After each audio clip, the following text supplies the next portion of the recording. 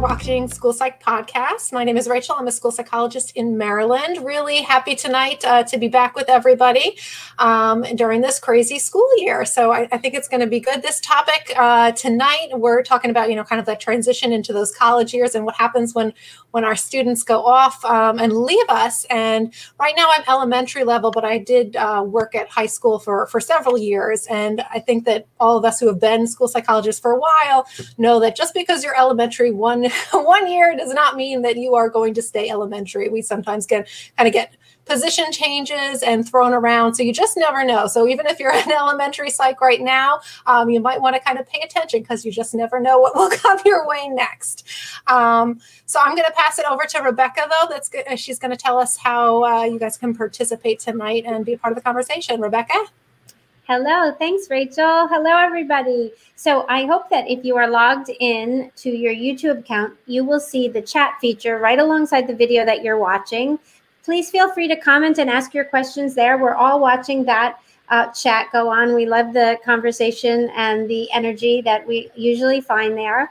Also, if you are not wanting to comment with your name, you can feel free to message us on Facebook, on either of the Facebook pages, School Psyched Podcast page or School Psyched Your School Psychologist. And also you can tweet on Twitter using the hashtag Psyched Podcast. If you follow our Psyched Podcast Twitter handle, you'll see that we just posted and tagged our wonderful guests as well. So we can continue those conversations over time. If you're watching or listening to the recording after the live broadcast, please feel free to continue to chime in and tell us about your experiences working with kids getting ready to transition to college. And now I'll hand it off to Eric, who's going to introduce our wonderful guest. Thank you, Rebecca. Hi, everyone. My name is Eric, and I'm a school psychologist in Connecticut. And we're excited to have Elizabeth Hamblett with us this evening. She is a college learning disability specialist who has worked at the college level for 2 decades. In addition to working at a university, she's a nationally requested speaker and understood expert on preparing students with disabilities for successful college transition. She's the author of the book, From High School to College, Steps to Success for Students with Disabilities. And her work has appeared in numerous journals and online platforms. And you can find out more about her at www.ldadvisory.com. And she has a Facebook page as well under LD Advisory and Twitter at EC Hamblett, Hamblet. And welcome, Elizabeth. We're excited to have you here. I'm excited to be here. Yay!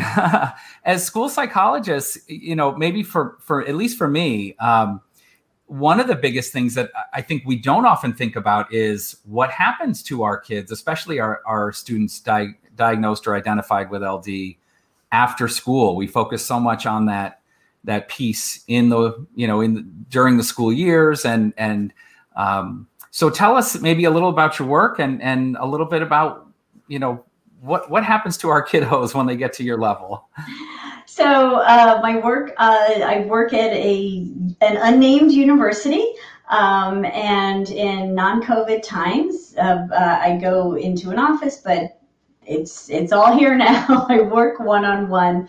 Anybody registered with our Disability Services Office can meet with me. And I work often, because it's college, with students on time management. That seems to be a very pressing need, but also on reading strategies, on writing strategies, organization, things like that. So that is the really fun part of my job. And then when I'm not working for the university, I am writing and trying to find ways to reach people because, as you said, Eric, my training is in special education, and I was trained where I lived in Massachusetts. We got trained by grade range, so grade, I think it was 5 through 12. And it wasn't until I started working at the college level that I realized that none of my training ever talked about what happens afterward, and the rules are different. And so it became, a real interest of mine to try to bridge that gap. And so I think, my experience in education is not dissimilar from that of people working in all sorts of fields that end up working with these kids.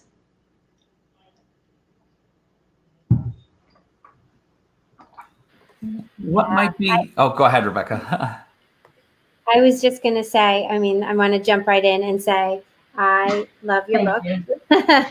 And I also work primarily with younger kids, but I have a real passion for connecting with parents. And I do work with some teenagers in the evenings at a private practice. And so I work closely with those parents.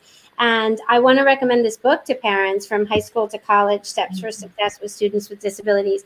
It's chock full of information. And I wondered if we could sort of take some cues for our conversation tonight from how you laid out the contents, because I think the first thing that you talk about is so important in your step 1, establishing a foundation for the law and research. And there is a difference between how the laws protect and provide for students with learning disabilities in primary and secondary education, and then later in college, right? And so what do you notice are the biggest confusions about the difference and what parents and students may expect and then discover is different? Sure. And I realized too, as we were saying this, and we were laughing before, that often with my poor working memory, I start something and I forget where I'm going with, and I forgot the end of Eric's question. So I apologize. In a group of school psychologists, I feel like you'll have a very full cognitive profile on me before we're done here. The differences, as you say. So I think the biggest source of misunderstanding is 504. So, I run this parent group for college, parents of students in high school and those who have transitioned to college with a disability. And every once in a while we get somebody new in who says, oh, okay. Most people, I think, understand IEPs are not valid after high school. IDEA does not apply to colleges, but 504 is a subject of very understandable confusion. And you'd have to get in the weeds to understand that K through 12 is subject to 504 subpart D, and post-secondary is subject to 504 subpart E. Did I say that correctly? And so subpart E is very different. And if you really dig into 504D, and as you can tell I have, it even says in some place that you might be able to write an IEP for a kid on a 504, which until I was reading it carefully, I had never seen before. But essentially, it's almost the system flipped on its head, if you will. So whereas we have child find in K through 12, at the college level, students have to self-identify to the college. And that happens after they're enrolled. And can happen as soon as they enroll. So if you get into Hamlet University early decision in November, you can send in your deposit to me and immediately register with my office. But they have responsibility for submitting the paperwork, completing the process.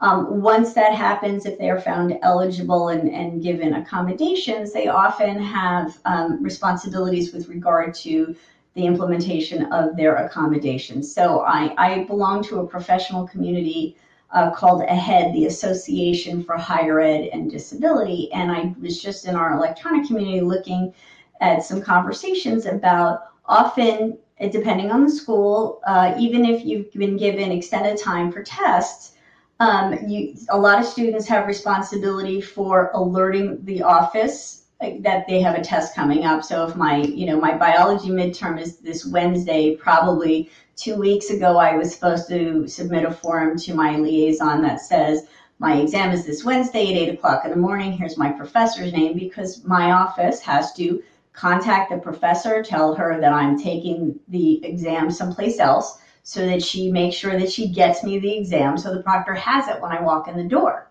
So at a lot of colleges, students are at least responsible for part of that. So I've seen through the community different ways that can happen. It's a physical form where I work. Somebody mentioned in the community that it's done through the course management system, but the student still starts that process and has responsibility for it. And so those are the kinds of things our kids are often not accustomed to having to do. So, and let me make a pitch for my office and for you to get your kids to register with us before I go on. One of the things that the research shows us is that there are students who do not register with us because of a feeling of stigma. And one thing that you can tell them is, we don't have special ed classes at college. you're in the same class as your typical peers, unless you're in a, at the college level, fairly unusual situation where you have come with your own personal aid, and that's somebody you would have to provide. It would have to be approved. Nobody is going around like a co-teacher that I've had students complain about, checking over your shoulder, make sure you're taking notes. So they're very anonymous in a way that may be appealing to them. That's interesting. And I bet, too, there's a lot of fear of disclosure in the application process, but that's completely separate from what you do once they're on campus, right? Exactly. Do you run into, I'm thinking of some of my kiddos who have, executive functioning difficulties, and like you said, are not maybe used to, taking that initiative and planning that out and getting that form in and whatnot. Do you have parents that tend to sometimes jump into that role, whether or not that's appropriate or not? Do you have parents that try to? I mean, not that I'm aware of, and I have a very distinct position that it doesn't exist in a lot of colleges, this learning specialist position. But where I work, my colleagues are called coordinators, and so that they serve as the student's contact point. I am not aware of a big amount of that happening. I think, a parent who would try to do first of all, obviously, the student would have to sign a release with us in the first place before anybody could even talk to the parent. And then if a parent was trying to submit, let's say, a form, I imagine colleagues all over the field would, want to talk to the student, and probably wouldn't move forward because, for all we know, the parent has access to the schedule and, the student's calendar and sees the exam coming up and takes care of it. And the student has no intention of using those accommodations. We have no idea. So I certainly, can't speak for the way all of my thousands and thousands of colleagues would respond to it. But I imagine in a lot of places, I think that we are all human beings and we understand that there are students who are going to struggle with this, and maybe in a first time they would, want to sort of establish with the parent, like, this is something your student has to do. And if you need to be involved in that, then you speak to your student and you make sure your student gets that to us.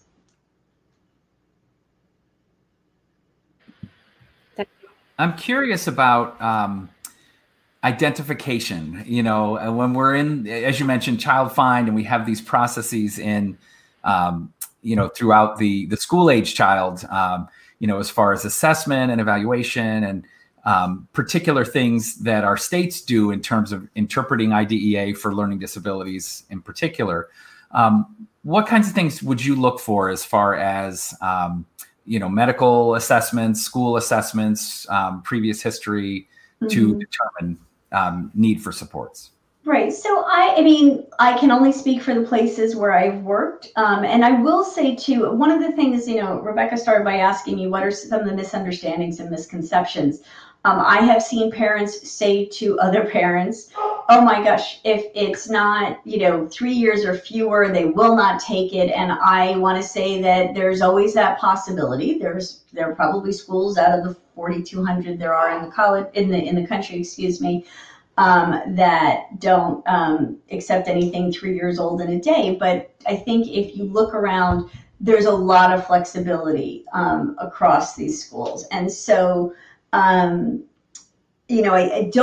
please don't ever accept somebody's word that this is the way it is and it's carved in stone and it's true everywhere. On my site, under the section for parents and students, it says, families and students, you'll see a disability services research form, and this is for students who are looking at colleges to help them, guide them through looking at schools' disability services websites and see what accommodations are offered. And one of the things it prompts them to do is check the documentation requirements.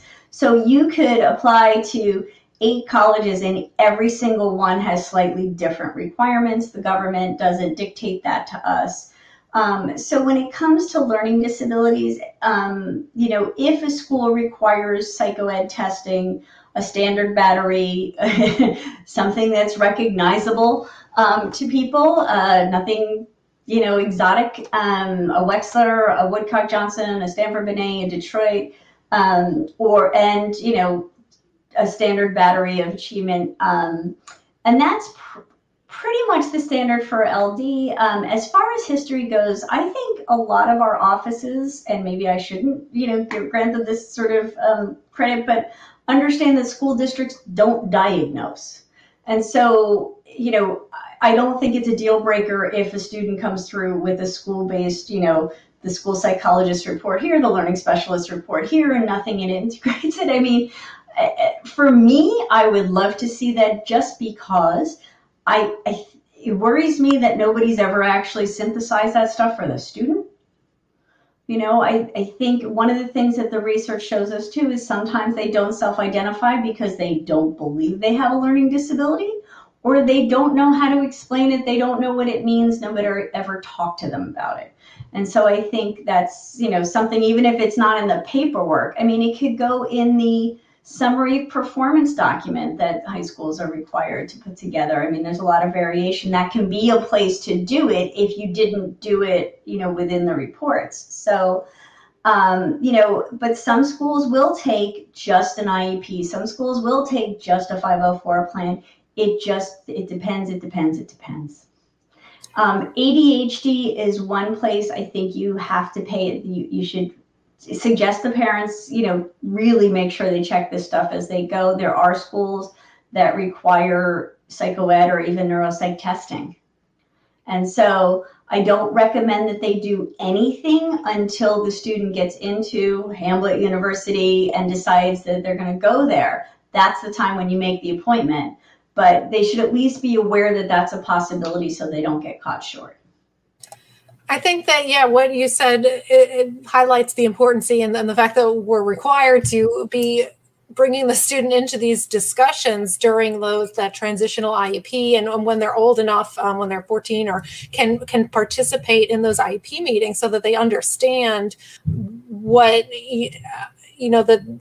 like when you mentioned that they might not understand that they have a learning disability or what that means, or what, so they need to be brought into this conversation so that they can kind of advocate and know what's going on. I also wanted to mention too that I've had parents and people come to me saying that, yes, they need an updated battery. The child was tested, last year or the year before, pretty recently, but that they need an updated battery for updated norms for documentation purposes. So I think it's important. And I was able to, at that point, talk with the school and look at those requirements. And, it was deemed that it would be sufficient for me to write a letter saying, we're not updating testing, but this past test is still reflective and is still valid. And the university was okay with that. So I think, what you said is so important about looking at the individual universities' kind of requirements for that. It's good to know. Yeah, I mean, and it's not the school psychologist's, responsibility to know how 500 different universities, require their students to document their disability,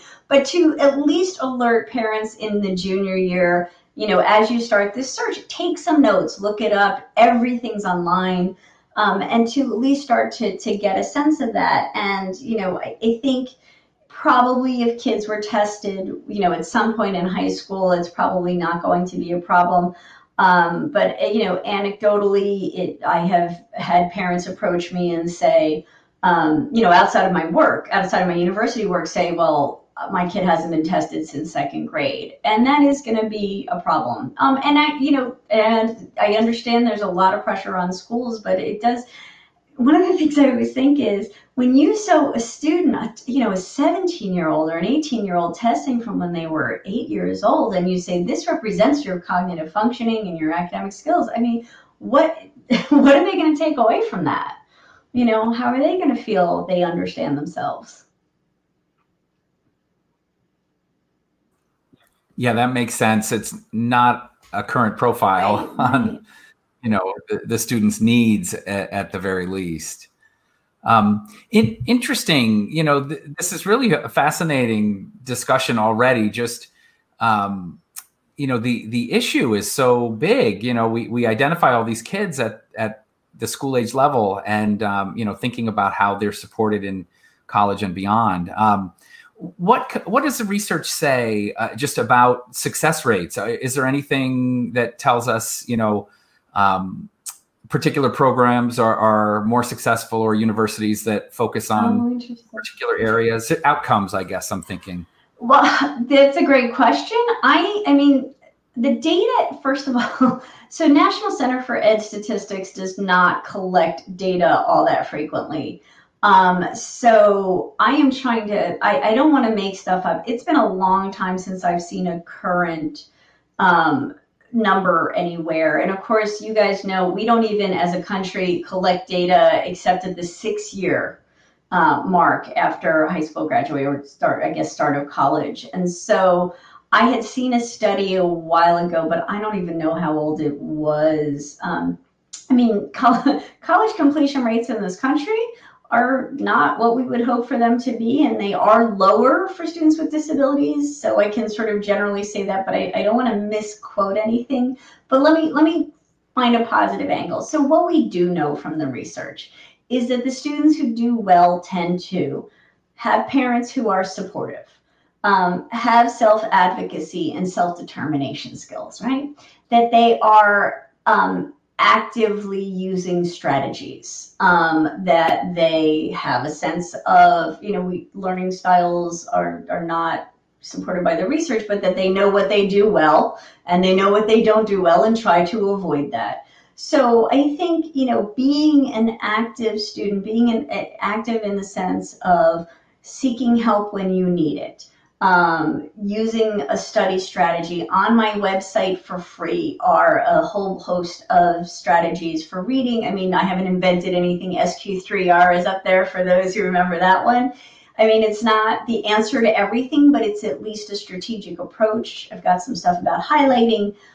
There's some interesting research. I don't know if you guys know the Dunlosky and Bjork, I think, and other researchers study the meta-analysis of study strategies from 2013. They did this huge meta-analysis, and on my site, I have the 5 strategies they found were effective, and then my suggestions for the strategies that they didn't find effective, how you might tweak those and utilize them. But, obviously every learner is different, and what works for student A is not going to work for student B, but, I wish high schools were more deliberate about teaching study skill strategies explicitly. Even the students who are very academically capable might benefit from finding a different way to approach things, and it would certainly benefit those who have not developed a strategy. And that's an important conversation to have because of the things, going back to, the differences that often aren't available at the college level. So I mentioned earlier, it's very unusual to have somebody with my background, a special ed, degree, working in one of these offices, and for students to be able to see somebody like me, without any fee tacked on. So the kinds of things, every place I've worked, I've had students come in and ask as an accommodation for either more tutoring than other students receive, or one-on-one tutoring when the tutoring center only does, let's say, 3 students to 1 tutor, to meet with somebody with a special ed background. And none of those things are actually required, colleges are required to provide. And so I think that is especially why teaching them the strategies, and especially, let me put my pitch in for getting them accustomed to using assistive technology, is so important. Getting them fluent and comfortable with that stuff before they get to college will just ease that transition. And to me, most importantly too, I want them to feel confident. That whole self-efficacy piece of knowing that you have strategies to help you and utilizing them and having success is so important. So, making sure that families know, I've had high school's special ed teachers say to me, well, there's so much emphasis on accommodation and they're not allowing us to really teach the strategies. And I would, try to use the information about the college environment to get everybody to agree that yes, accommodation is important, but with an eye toward also teaching those strategies and perhaps taking away eventually the kinds of accommodations students are not likely to get at college.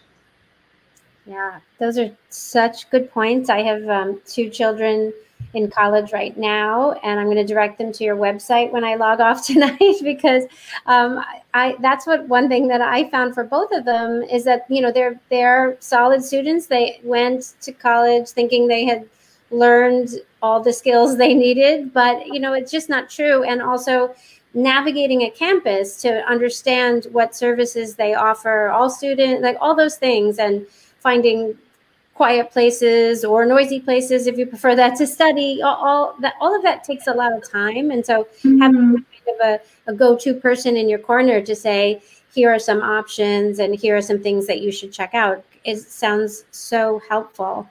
I wanted to ask you about modifications, because we've been talking about accommodations, and you say in your book that a 2015 study found that less than 1% of students were at 4-year colleges were granted modifications or alternative tests, as opposed to 59% for students in high school.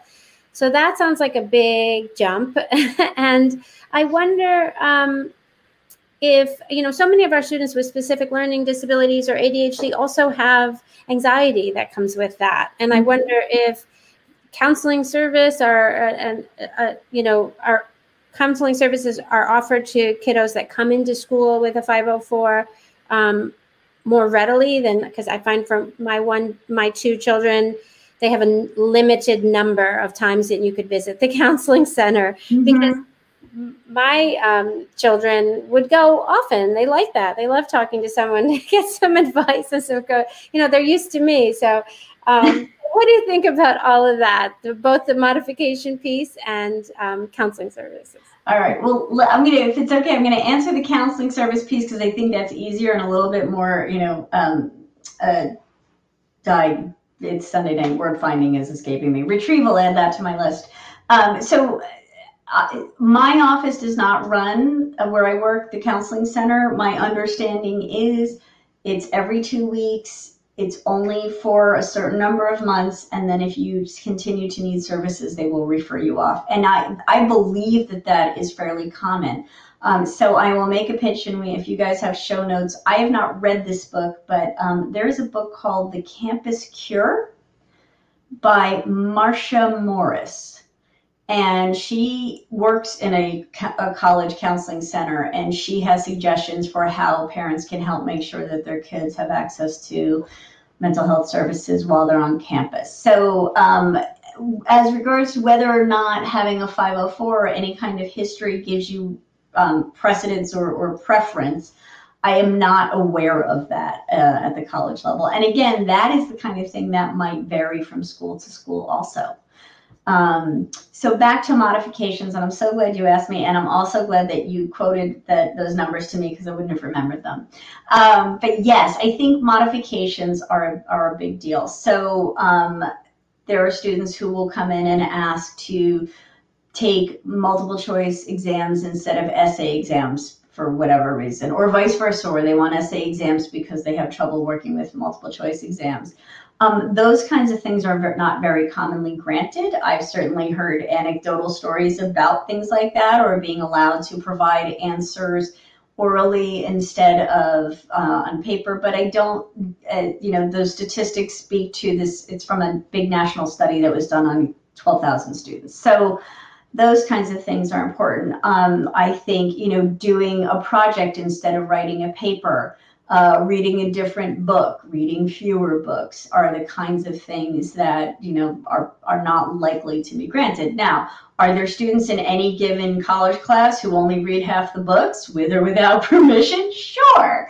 They don't need an accommodation for that. But it's not the kind of thing where that would be something that our office would approve. So, there are considerations. One of the big things, and I'm glad you brought it up, is, and it's typically foreign language, but also math substitutions. So it's really important. And this is the only place to me where the disability piece does sort of figure into an admissions point of view. So students who either attend, who attend a high school and they ask to have foreign language is typically the one that's waived at the high school level.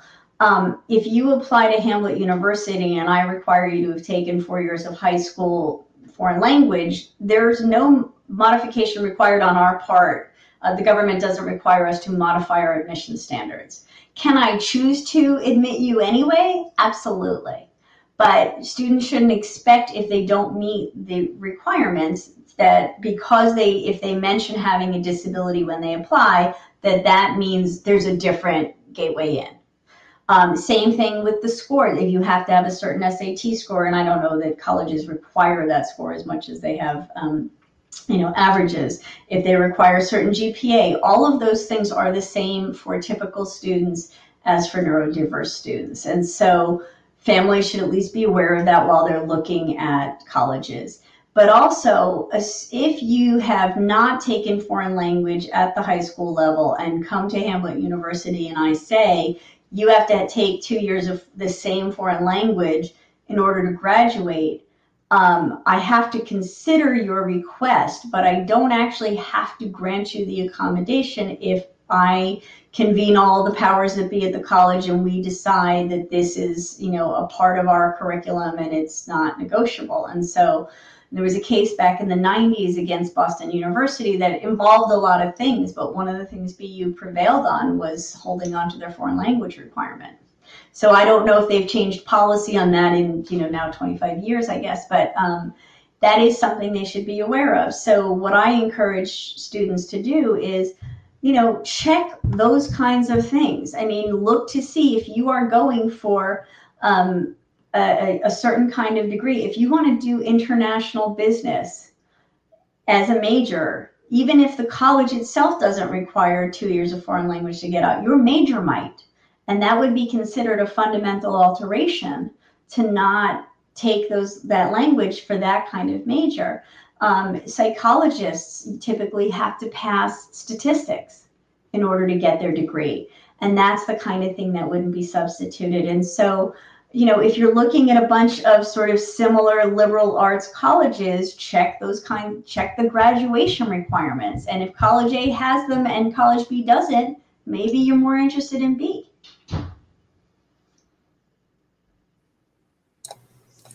So when a student, they leave us and they go and they're registering with you and seeking the 504 plan and to establish that. When I think of 504 plans and how we do it in the school system, I think of a team, kind of like an IEP team. And when we sit down and we go through the paperwork and we talk about what works and what doesn't, and we make a plan kind of very collaboratively together. What does that process look like at the college level? Is that of a similar nature, or is that I'm requesting these things and they're either that's a great question. I'm glad you asked. And actually, again, I feel like this is a selling point.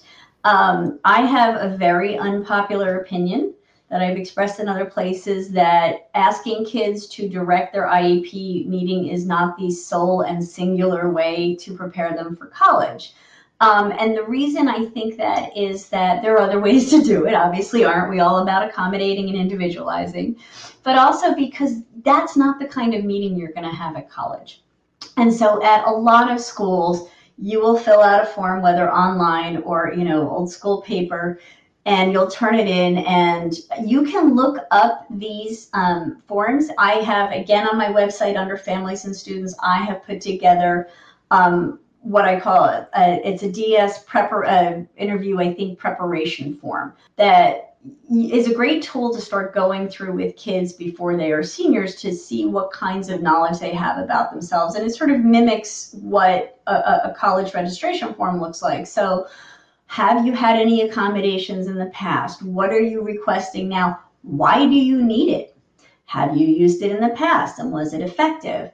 And so a lot of schools also require an intake appointment where maybe for a half an hour you'll meet with a liaison. But to your point, Rachel, we do not once a year call students and all of their professors in and have them all, say, and how is Elizabeth doing in her philosophy class? So that kind of stuff does not happen.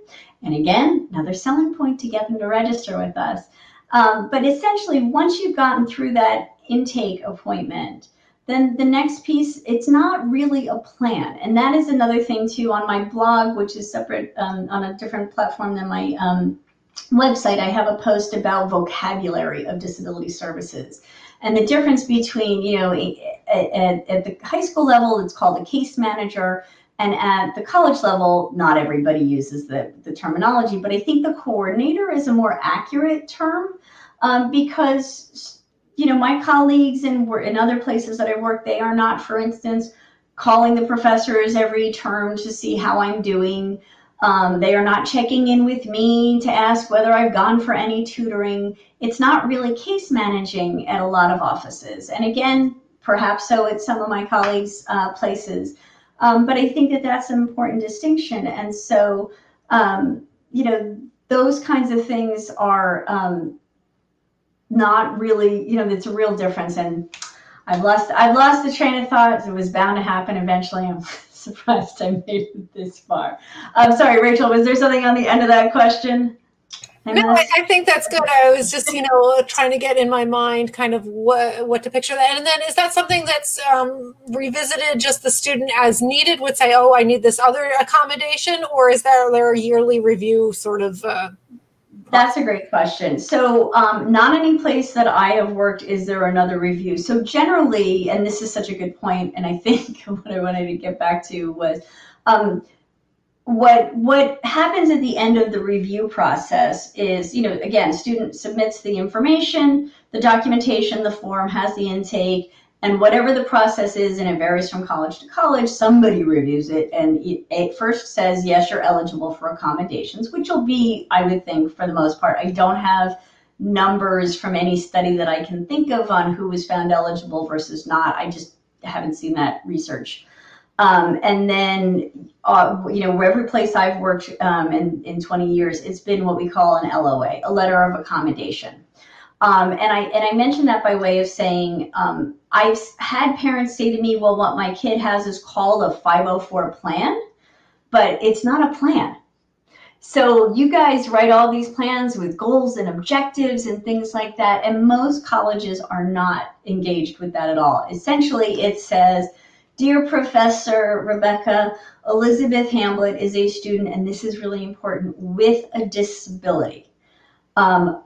I think the majority of my colleagues don't say what that disability is because we consider that private, and that is the student's business to provide more information or not. Again, another selling point to get them to register with us.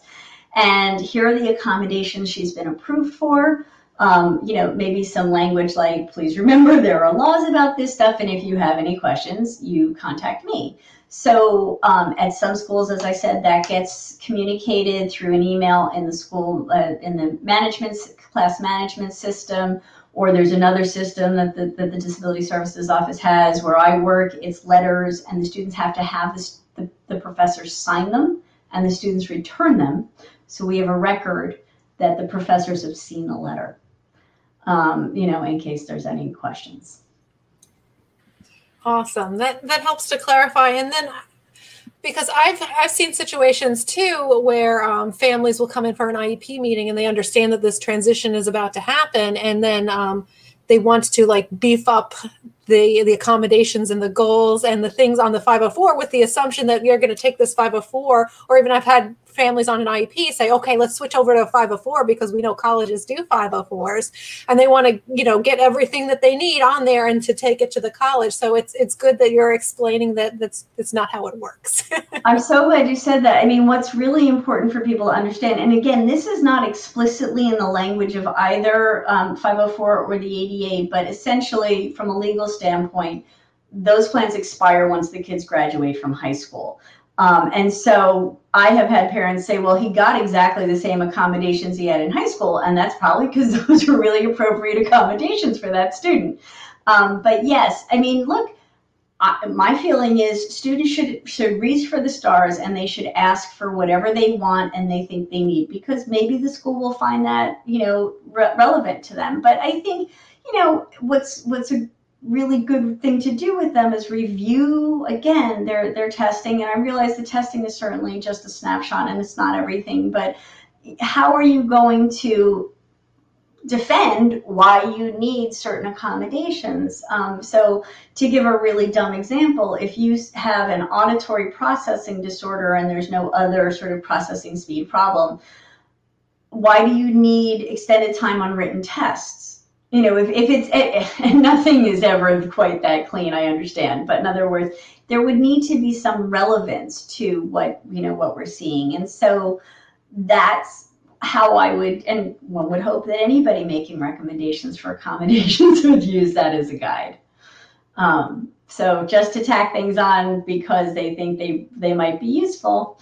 And it's okay for students to say, look, I never recorded my classes in high school, because it wasn't allowed or something else, but I think because of my auditory processing speed problem or my processing, issues, I'm afraid that I will miss a lot and I need to be able to catch up. And it's okay if there's evidence that there's a reason to allow tape recording, dinosaur, permission to record, then there would be, then that would be an easy approval.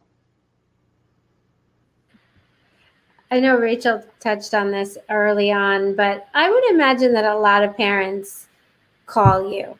And I wonder if you are allowed to provide them with any information or guidance, because I know I can't even get my child's grades unless So they give again, them to me. In my position, parents don't generally get to me, but as anybody who sent a child to college knows, the only thing they're willing to send you without the student's permission is the bill.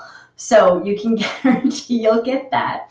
And one other thing that I think is really important is even if we can get your student to sign a FERPA release, it doesn't obligate us to then report back to the parents. And so, and there may be information we don't have. So if my mother wants to know how I'm doing in said philosophy class, the coordinator is not obligated to contact the professor simply because I have signed the release for them to talk to my mother.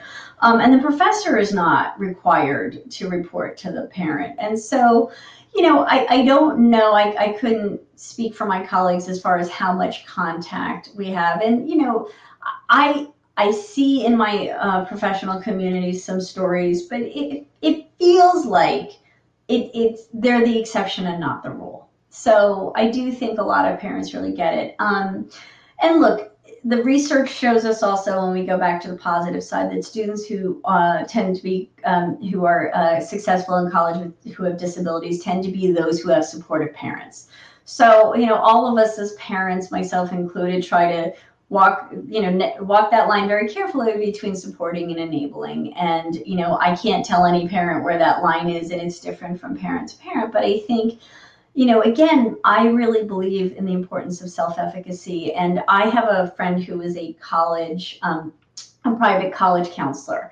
And she has, over the years that I've known her, worked with students who are getting tutored every single day after school to get their GPAs as high as possible to get into a certain kind of school. And I am terrified for these kids, because I think that, first of all, just from, again, a self-confidence standpoint, knowing that you're going to go to college and, you're not going to come home from class and find the tutor sitting there waiting for you. Now, in fairness, it's possible that is happening for some students. Parents are paying for it, finding somebody locally. But I still feel like it's not giving the student enough credit for what they can do on their own, and that I worry about when we talk about anxiety. I would think that would really create anxiety in kids that know it's not going to be the same level of support, and it's going to be a very different learning environment, and maybe tutors will not be able to supplement the kinds of stuff that they were able to in a much more structured high school environment. Yes, and speaking of school counselors, I know there are a lot of families that, in addition to their actual school counselor at their high school, hire a private counselor to help navigate, like creating the list, and here's the timeline, and all the college application process is so difficult and laden with work. Whatever route you take, whether you get extra outside help and tutors for testing and your classes or not, it just makes me wonder about this added layer of difficulty managing probably the busiest junior year of your high school career, plus kind of an entire extra set of obligations. And it's kind of like having an extra course, the application process. And our kids with LD are going to feel the sort of burden of that, I think, even more, and their families. But what would you recommend for kids and families who are approaching the college process? You don't connect at all with high school counselors or have anything about? I've written an article for American School Counselor Association. It's a couple of years old, but it's available if you have their membership. And I wrote an article for those counselors, again, just trying to bring up the ideas of, making sure they understand that the supports are not the same and what to be looking for. So, I mean, as far as the college search, I presented a couple of years ago at IECA, the Independent Educational Consultants Association, with a really impressive private counselor who's been working in the LD space for, I think, 20 years. And she was advising other private counselors about the need for this process to take, longer and to accommodate the processing and the amount of time it was going to take and the amount of repetition they might have to give these students. And so I think, as far as public school counselors, I think that there's a lot of pressure on them and they have a lot of students to deal with. I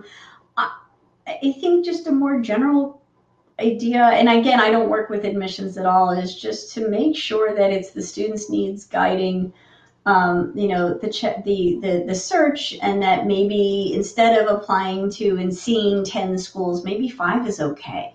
I think that there's a lot the numbers are insane compared to when I was in school. I think I had a point, let me see if I can get it back. We were talking about applications to schools. Let's see if it comes back. Yeah, I was just having empathy for those counselors and the kids and their school psychologists in that junior year, because that's so much. And I bet there's sort of natural anxiety that comes with that process, and then finding the right school.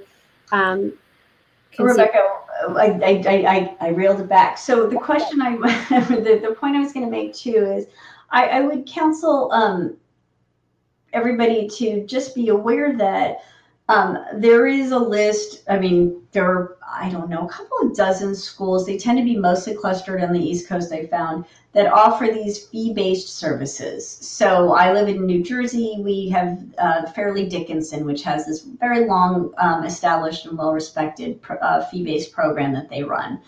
And so I have had parents say to me, oh, the counselor at my kid's school refers all the kids with LD to the schools with the fee-based services. There's no nuance to this discussion at all. University of Arizona is the most famous one, probably, they've got their own freestanding building out there for the SALT program. And so what I would caution folks is not every student with a learning disability or ADHD needs that program, needs the fee-based program. And part of the way you can figure that out, and there's some stuff in the book too, is, what's the student's level of independence? How much can they do without assistance?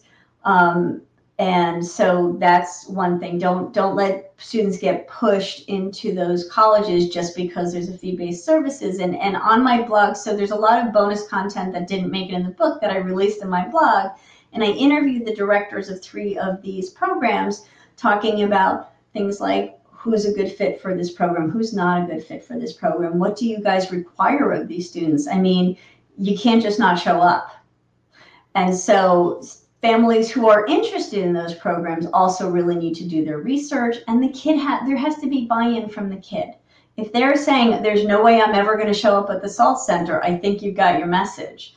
So there are other ways, to go about that search, but I do want to make sure, and also they should make sure that they do the research to see what is and is not available. So I've had parents in this Facebook group say, oh, well, my student needs a mentor. Well, unless somebody's established a program for that at the college, it's not an accommodation particularly. And so if that's what they are looking for, then the student needs to look for colleges that offer mentoring programs. And so I think these are things, in fairness, that families don't realize until after the students started in school and sees that, and has some experiences. But one of the things too, going back to the example of a student who gets so much support after school, if that's what they're used to, and if you haven't tried to taper that back before senior year, maybe you do want to look at a fee-based program.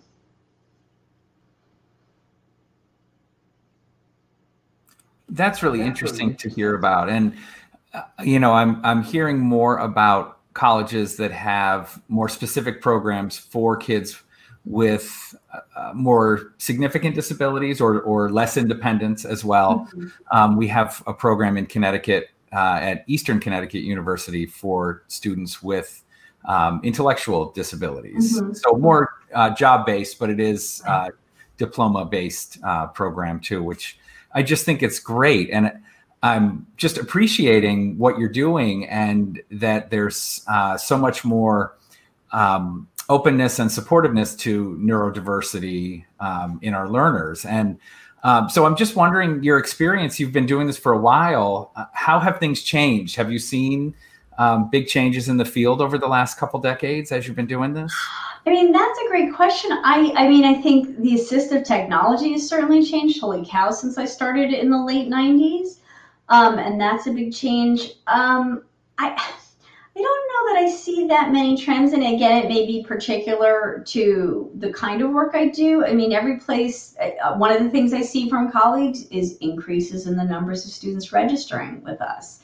And I take that to be a real victory. I think that, because that study that Rebecca referenced that I talk about in the book, the National Longitudinal Transition Study, it was something wild. Like only 24% of the students who had an IEP for a learning disability at the high school level had registered for accommodations at college. And I may be misquoting that number, but it really speaks to, and that, that data is quite old at this point. So I think it speaks to the fact that hopefully students are more aware of this, that the fact that there are accommodations. I mean, I still occasionally am online and see something that just makes my heart break. Like a couple of years ago, this same friend pointed me to a post by some college counselor on a local patch site saying, oh, well, accommodations are really only for students with physical disabilities. And I thought, holy cow, this person's advising students. So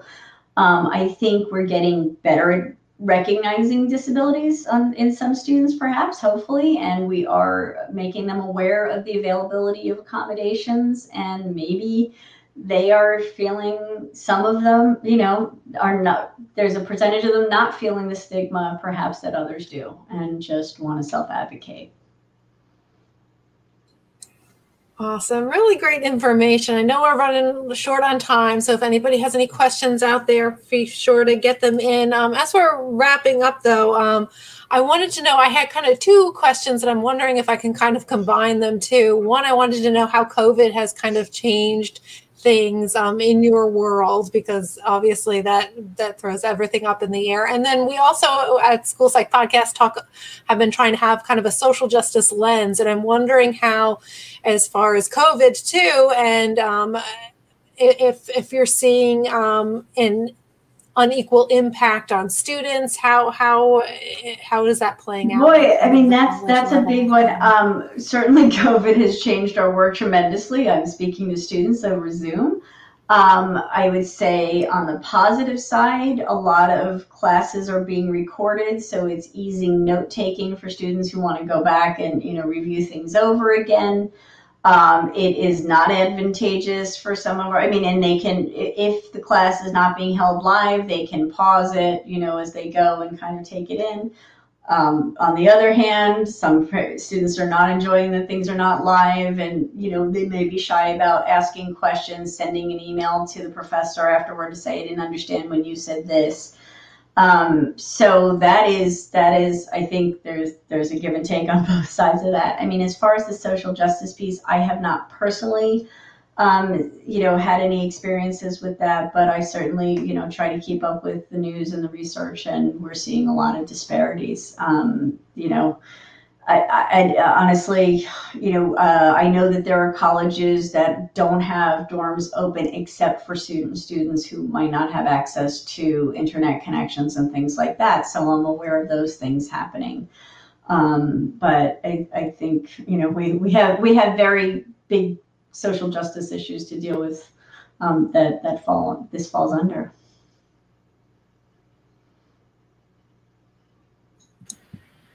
Thank you so much. This has been a really great discussion, and I know, like, it's hard to let go of our kids and worry about them, but it makes me feel so much better that there are people like you out there on the other side at colleges, and I hope everyone listening will check out your book and your website and your blog. I haven't checked that out yet myself, so I'm looking forward to that.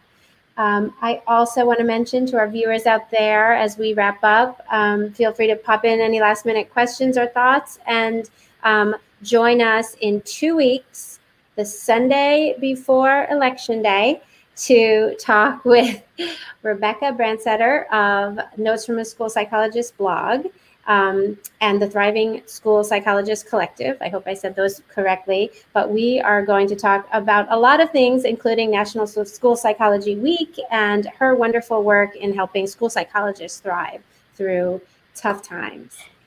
Good. You guys need all the support you can get right now, right? Everybody's job has been made more challenging. Yeah. But thank you so much for joining us. This has been great, and I for sure learned a lot. Yes, definitely. Absolutely. Thank you, Elizabeth. My pleasure. Thanks for having me. I appreciate it.